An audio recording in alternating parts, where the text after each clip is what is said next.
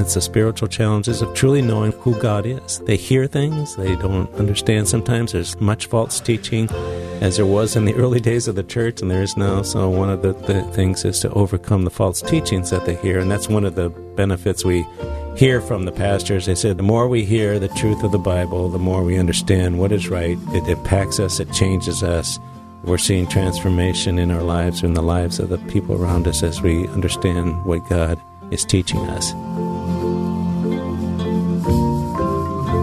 It's time for another edition of Mid-South Viewpoint. Hi, and welcome to our program today. I'm Byron Tyler. Always a pleasure to get together with all kinds of variety of guests that we're able to present on our show. We appreciate our Bott Radio Network listeners. And let me also remind you that this program is available on iTunes Podcast under Mid-South Viewpoint or Byron Tyler Radio. Please go and you can listen to previous programs, and you can also subscribe to the iTunes program so you can keep up with the variety of interview guests that we bring to the program each week. Today, I'm really looking forward to visiting with Bob and Barb James. They're with a ministry called One with God Ministries. Barb, good to see you today. You're trying to tongue-tie me. You know, what is this? Those beads thing, I guess. Makes it easy, I think. So originally, you guys are not from the Memphis area, I assume. Is that right? Yeah, so generally let people know by the way we talk, but we are from Wisconsin, Iowa. Barb grew up in Iowa, but we've lived for 46 of our 49 married years in Wisconsin. And does that make you Packer fans? Yes. Okay. Definitely. We still are. You are cheeseheads. That's right. All right. Yeah. Well. You know, it's funny. I told you before we got on the air today that our family were missionaries on the island of Guam back in the mid-'90s. There was a young man who led our music. He was actually in the Navy, but he led our worship on Sunday mornings. And he was a cheesehead, and I think that was the year that they went to the Super Bowl. He wore this big cheesehead to church with his Packer jersey on, you know. So you guys are diehard fans for the most part. Well, we follow them, but I wouldn't say we're diehard. But so There's more important things than that. Is that where you guys met, Barb, in Wisconsin? No, we met at Luther College in Iowa. Freshman year of college. Quite a while ago. So what was your intentions in going, trying to find a husband? Or? No, I didn't go to find one, but I had assumed that when you go to college, you're going to find one, and it was important for me to be married to a godly man. I say that jokingly because my wife and I attended Mid-South Bible College, and jokingly they used to call it Mid-South Bridal College, you know, because oftentimes when you go into ministry school, you know, two hearts coming together, joined by God, it can happen. Is that right, Bob? Yeah, well, it did. We didn't intend for that, but God brought us together. We just look back at our lives, and it's just very clear we were made for each other. It was God's intention to draw us to each other, and it's, you know, the biblical concept of he brought the woman to the man as he did Eve to Adam, and he certainly brought Barb to me. I wasn't looking for a bride, and she wasn't looking for a husband, but we came together, and it came to a point early on in our relationship that we recognized that it was really important that we stayed together, that we were married at the age of 19 because we believed that this was what God had intended for us. We didn't know what that meant. We just felt God's presence in that, and we felt that if we went our separate ways, that it wouldn't be what was in the plans. And it was just like these, wow, God, are you kidding me? I'm only 19 years old. Wow.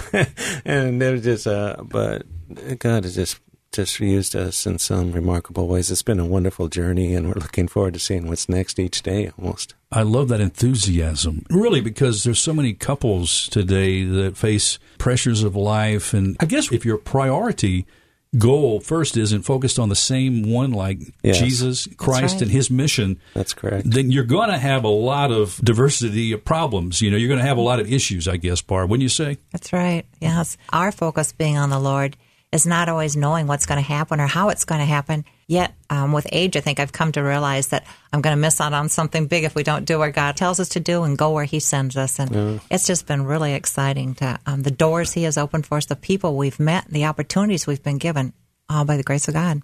2 children, 6 grandchildren, is That's that right? Correct, yes. They live here in town, too. You guys actually live in the Arlington area of our... Yes. Mm-hmm. Right. We moved here to be with our family, and God blessed us for that opportunity. So they were already here. They were here. Bob, did you move to Memphis to go on staff with the church? No. Is that's not why you came? No, actually, I was a pastor in a church in Wisconsin. I'm 67 years old. I began going to seminary when I was 50. Was approved for ministry when I was 55, so it's been about 12 years of ministry that I've done officially, but we did a church plant in Madison, Wisconsin, met in a movie theater and all that business for a few years, and here we are, these older people trying to do this, but it was something I didn't want to do, but God said, go do that. So back up just a second now, the calling on your life to be a pastor later in life, prior to this calling, what were you doing? Well, I worked for a publication company in Milwaukee called Ryman Publications. We published Taste of Home magazine, Quick Cooking, Country Woman, those kinds of magazines. We had subscribers around the country. I worked for... My wife was one of them. I always run into people who are, so I was there. So what I did a good deal of writing, which the Lord was preparing, using that for what we're doing now, and I did a good deal of travel, and we were in a travel business, and as part of that publishing company, so I traveled the world essentially, which is another preparation for where we are right now, too. God has moved in our lives. In your faith heritage, where did that begin? Through your family growing up? Was that later in life, too? Well, very early on, people ask me this, and we go back to the power of parents and parenting and sharing God's Word. But the first time I remember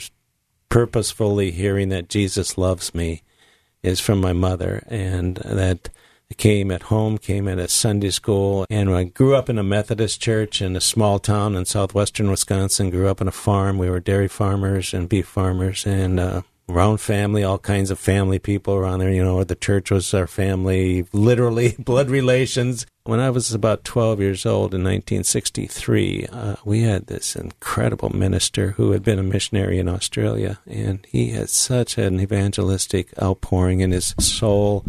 It's very important that he preached the gospel and he preached salvation, and I remember he would invite teachers in for summer Bible school, and we would have these occasions to confess to the Lord.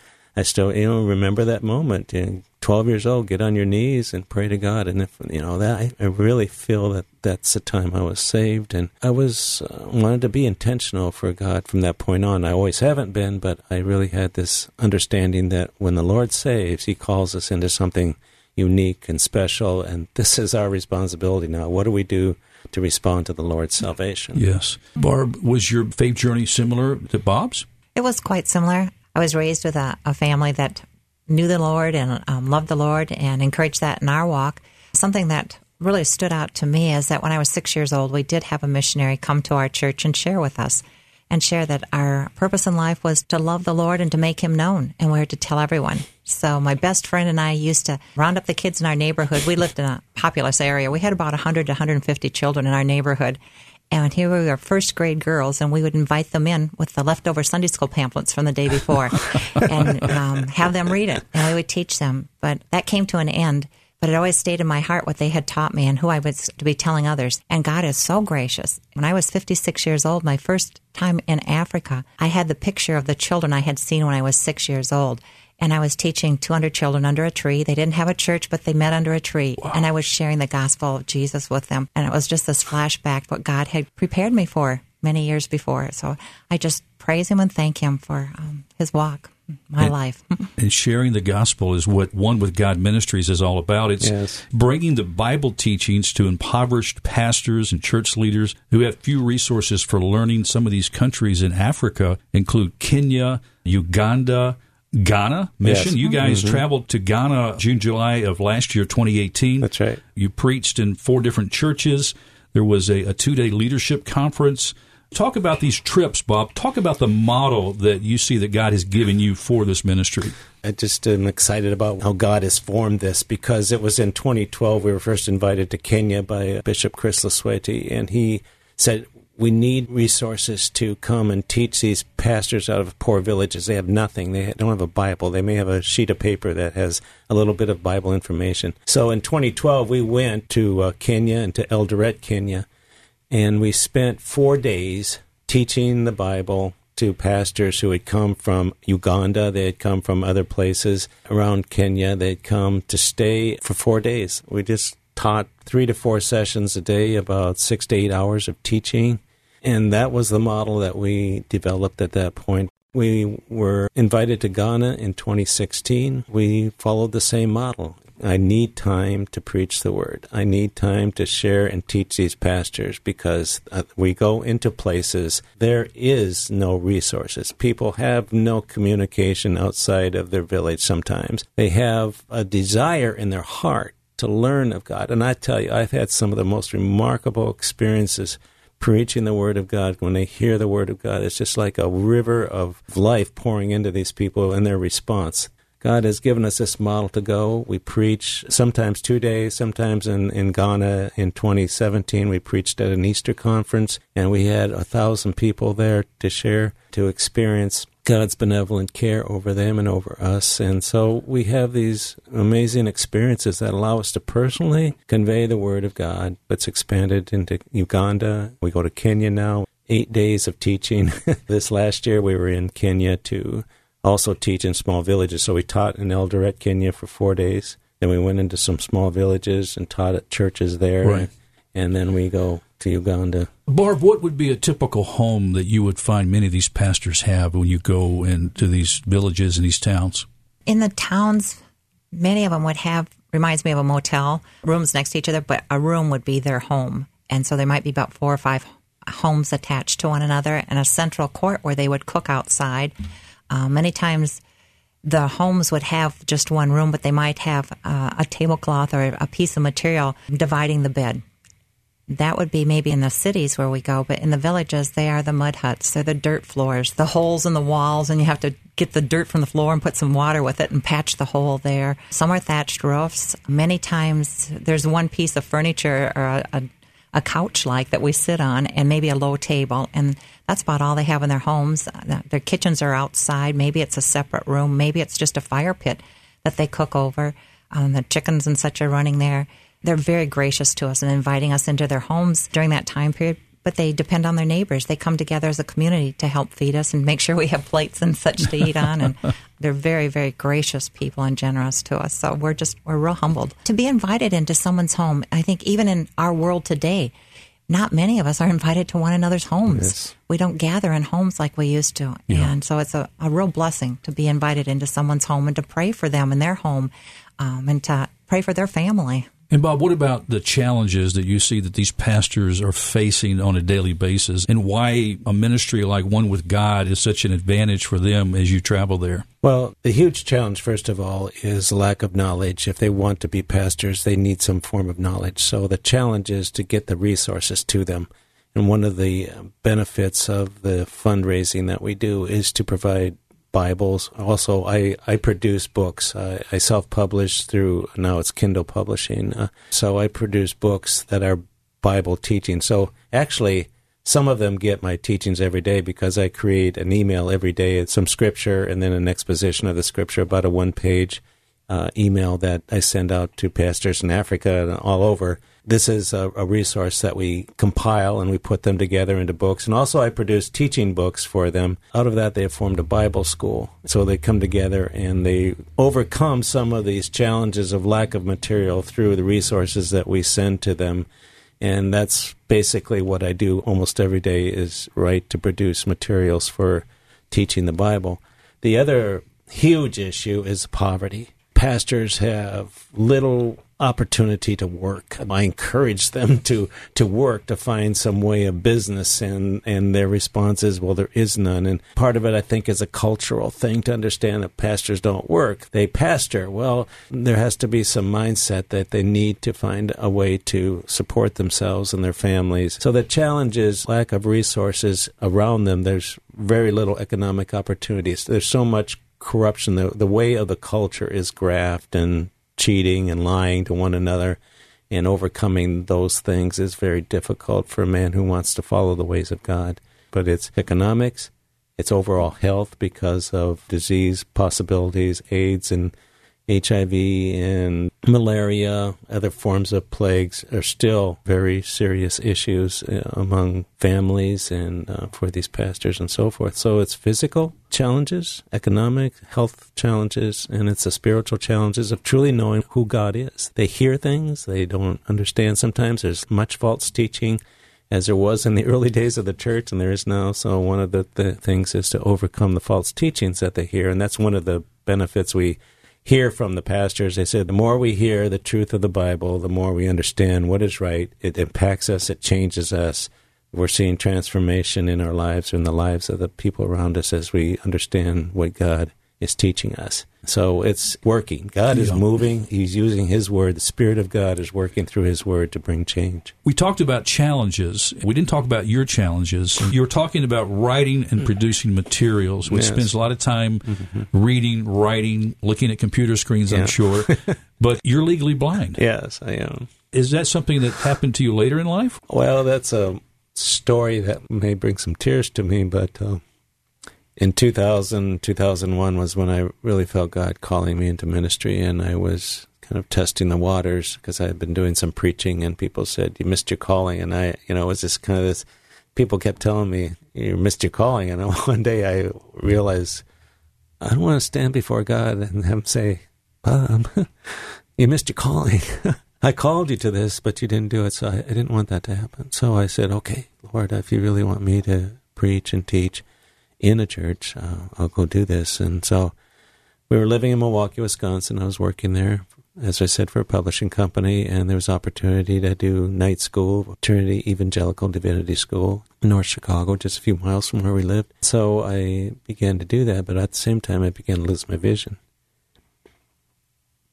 And God just used that to show Himself more clearly to me, because I started classes, and I remember the first semester that I had a large print Bible, and I could kind of read that, but by the end of that semester, I couldn't even read a large print Bible. It's just like God just brought people around me just without my asking. People in class came along beside me and said, well, I've got all these cassettes of the Bible I don't play, so why don't you have them so you can listen? Then I had done, at the workplace where I was at, I had done a Bible study with some other men and some other women. Somebody asked me one time to lead a Bible study. Somebody I didn't even know, and he came and asked me to lead a Bible study. I don't know how that happened. But so we had a Bible study on Wednesdays, studying different parts of the Bible for quite a while in our workplace.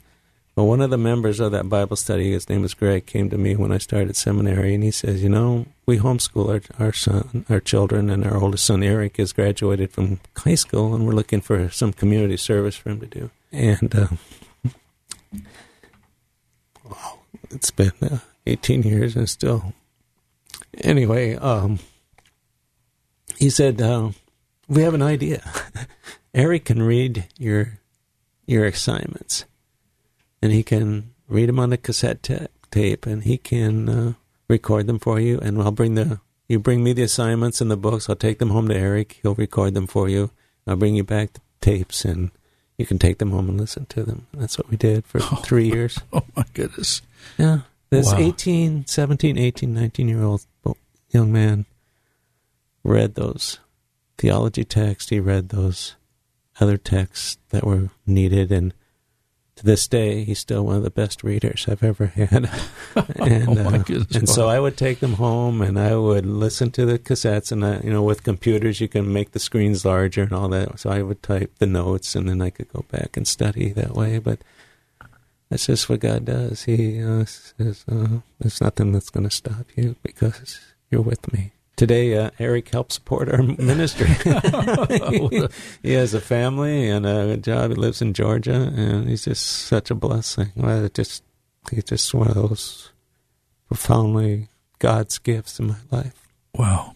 Bob, I was just thinking, and I don't want to misquote, but I know you know the passage where the Apostle Paul had an affliction, and he prayed that God would take it away. Yeah. And some suspect it was his eyeyesight. Yeah, I can think, based on what he says, it sounds to me like it was, but that's my prayer. Exactly, and some believe it was his eyesight, but it was for the purpose that God would manifest His strength, His grace, His glory. Absolutely. Through that, Yeah, that's what it's all about. That's what God's doing here. Yeah. It's not about me at all. All about that. That's what we get testify. And as you mentioned, some of the materials you produce, and I want to encourage our listeners and actually see you do daily devotions with God's Word attached to it and opens up a good insight there. Yes. And so the website is onewithgod.website. Now, I've never heard that extension before, but it's real. I checked it out. So it's a onewithgod.website. And if you go there, you will see an incredible wealth of information. Thank you. About One with God Ministries. You'll hear input from Barb, and you'll see pictures of these precious children and pastors in these countries in Africa. Also, the other projects that you've got going on, the Mercy Mission Project. You want to tell us about that briefly? That started actually in 2012 when we first went to Eldoret, Kenya. One of the things you do when you go to Africa is they will show you with the orphan children. And so we met these children in a small room, about 50 children in a room probably about the size of this office, sleeping on a little thin mat. They maybe had some bread and juice for lunch. They had very little. These children were brought to the ministry because their parents had died from AIDS or other issues. We saw these orphans, and we said, well, this is tough. And we went back home, and I was still pastoring a church, and we didn't do too much about it, but we showed these pictures to some people, and some people said, we need to help these orphans. And so it wasn't our intent to do that. But again, God used that. And so out of that first connection with these orphans in Eldoret, Kenya, we began to raise a few dollars a month to help feed them. And it was some support, but certainly not what they needed for daily food. And over the years and through 2013, 2014, 2015, this orphanage moved out of Eldoret. They moved to a more rural area because there was land available. They had to move around from place to place based on the rent and really hard conditions still. So in early 2016, I had formed the ministry, One with God, in May of 2015 for the purpose of ministering to one place, Eldoret, Kenya, to do that mission conference every year. In 2016, Highland Heights Church came alongside of us and said, how can we feed these orphans? How can we feed these 60 orphans every day? And so from that point on, for 3 years now, they have been supporting a monthly offering to feed these children daily meals. And you're also putting shoes on these children. So from that basic supplying food, then there was a need to have a place they could stay, because they were moving from place to place and victimized, so to speak, by landowners, and renters are always raising rent. And so there was this vision to buy 2 acres of land in the rural area. God just poured in the funds so we could purchase this land. And so by the end of 2017, the land was there. They'd begun building school, orphanage, home on this property. And when we came back in November of 2017, we returned from there and said, well, they've had the land and they have the start of a building. Now, what are we going to do? We need to finish that building. We need to drill a well so they can have clean water, and they need a wall around that compound so that they can be protected from all the evil that goes on against children and all the things that happen, and just theft of property and so forth. Within 4 months, we had the funds to do all that. God provided for the finishing of the building, the drilling of the well, the building of the wall. And now there's 2 acres of land that they're harvesting. They've just begun to harvest their own food, their potatoes and peanuts and other vegetable crops there. They have a cow. They have chickens. And they have the school there. They're beginning an egg incubation business so that they can sell hatchlings to local people so that they can receive some income. They're starting a business. So that's the physical. And we've done something similar in Ghana. We helped purchase a new 4-wheel drive truck to drive through these terrible roads and very difficult circumstances that you find where these villages are. To haul food, we're feeding some 600 children in Ghana on a monthly basis, because God has provided when we have asked and we have gone to places. We live in a place where we don't really know a lot of people. We moved here 4 years ago, and God is just using people around us like nobody's business. It's just like, wow, they're just pouring into our ministry, and people back home in Wisconsin and people around the country. It's just a remarkable thing. So we're taking care of some of the physical things that are necessary. We're feeding the hungry. We're helping them to have a safe place to be. Our vision goes into providing what we call Christian impact centers in the future. We're hoping in the next few months to finish a church in Ghana, to build a new church at Mercy Mission. That would be an education center and a Christian center, and in Ghana too. Well, we'd sure like to build a couple schools. Wow. We just really want to see that happen, because you just cannot believe the circumstances these children live in. It's just awful. Bob, I was just thinking there are people who have sight but no vision. You don't have sight, but you've got this God-sized vision. Well, it is. You know? Yeah. This is pretty exciting. Amen. It is. And as God shows us something to do, we don't know how it's going to happen. And yet we come back and share his story. And God's speaking to people here or somewhere else. He's already spoken to them. And this is the venue that they were looking for, someone they could care for and love on. We're just so blessed by what God is doing. And so we don't want to get in God's way. We want to walk alongside him. And he's allowed us to do that. Time is slipping away, but I've got to briefly just mention real quickly 2 Minutes to Trust God. That's the daily teachings from the Bible you can get on the website when you go to onewithgod.website to get that. You can also learn about buying bargain, nicely used putters, golf putters. This is incredible. I've never heard anything. This is the most innovative thing. So that doing this will help feed orphans in Africa. Yeah. You have a collection of putters on your website. How does it work? A friend of mine who we met here, and he said, I got these putters and they're no use to me. Can you sell them and raise money for your ministry? So I said, well, let's try it. So we sold 12 of the 26 so far, and our goal is to help build a church out of this money. So anyway, it's one of those gifts. And then another opportunity we have is February 21st at Cedar Hall. We have a wonderful meal, prime rib dinner there, and we have a Christian comedian, Cyrus Steele from Atlanta, who's been on TV and different competitions and such, who's coming to just offer us some good humor. So a good evening of Christian fun on February 21st That's at my Cedar birthday. Hall. Maybe it's It the is. time Well, to come there you go. celebrate. Hey, come celebrate with us. We'd love to have you there. But the purpose of that is to help raise funds for the children in Ghana. James, we didn't even have a chance to talk about the trip to Mongolia last year, too. I mean, that's a whole other thing. You know, you're going to have to come back. Well, I'd you love know, to, yeah. to This be is- able to continue It's talking remarkable about this. Mongolia. But again, thank you so much for what you're doing for Christ's kingdom through the work of One with God Ministries. Thank you. Barb, thank you so Yes. much. And friends, don't forget, go to the website, onewithgod.website, onewithgod.website. That's the actual place you can go and get a wealth of information, see the pictures. You can actually make financial contributions to the work, too, and help support this wonderful work it's doing, again, as they bring Bible teachings to these impoverished pastors, church leaders, and help take care of these orphans, too. So that's what the church is mandated to do. We appreciate you taking time to stop by on this edition of Mid-South Viewpoint. I'm Byron Tyler. We'll talk to you next time. Bye-bye.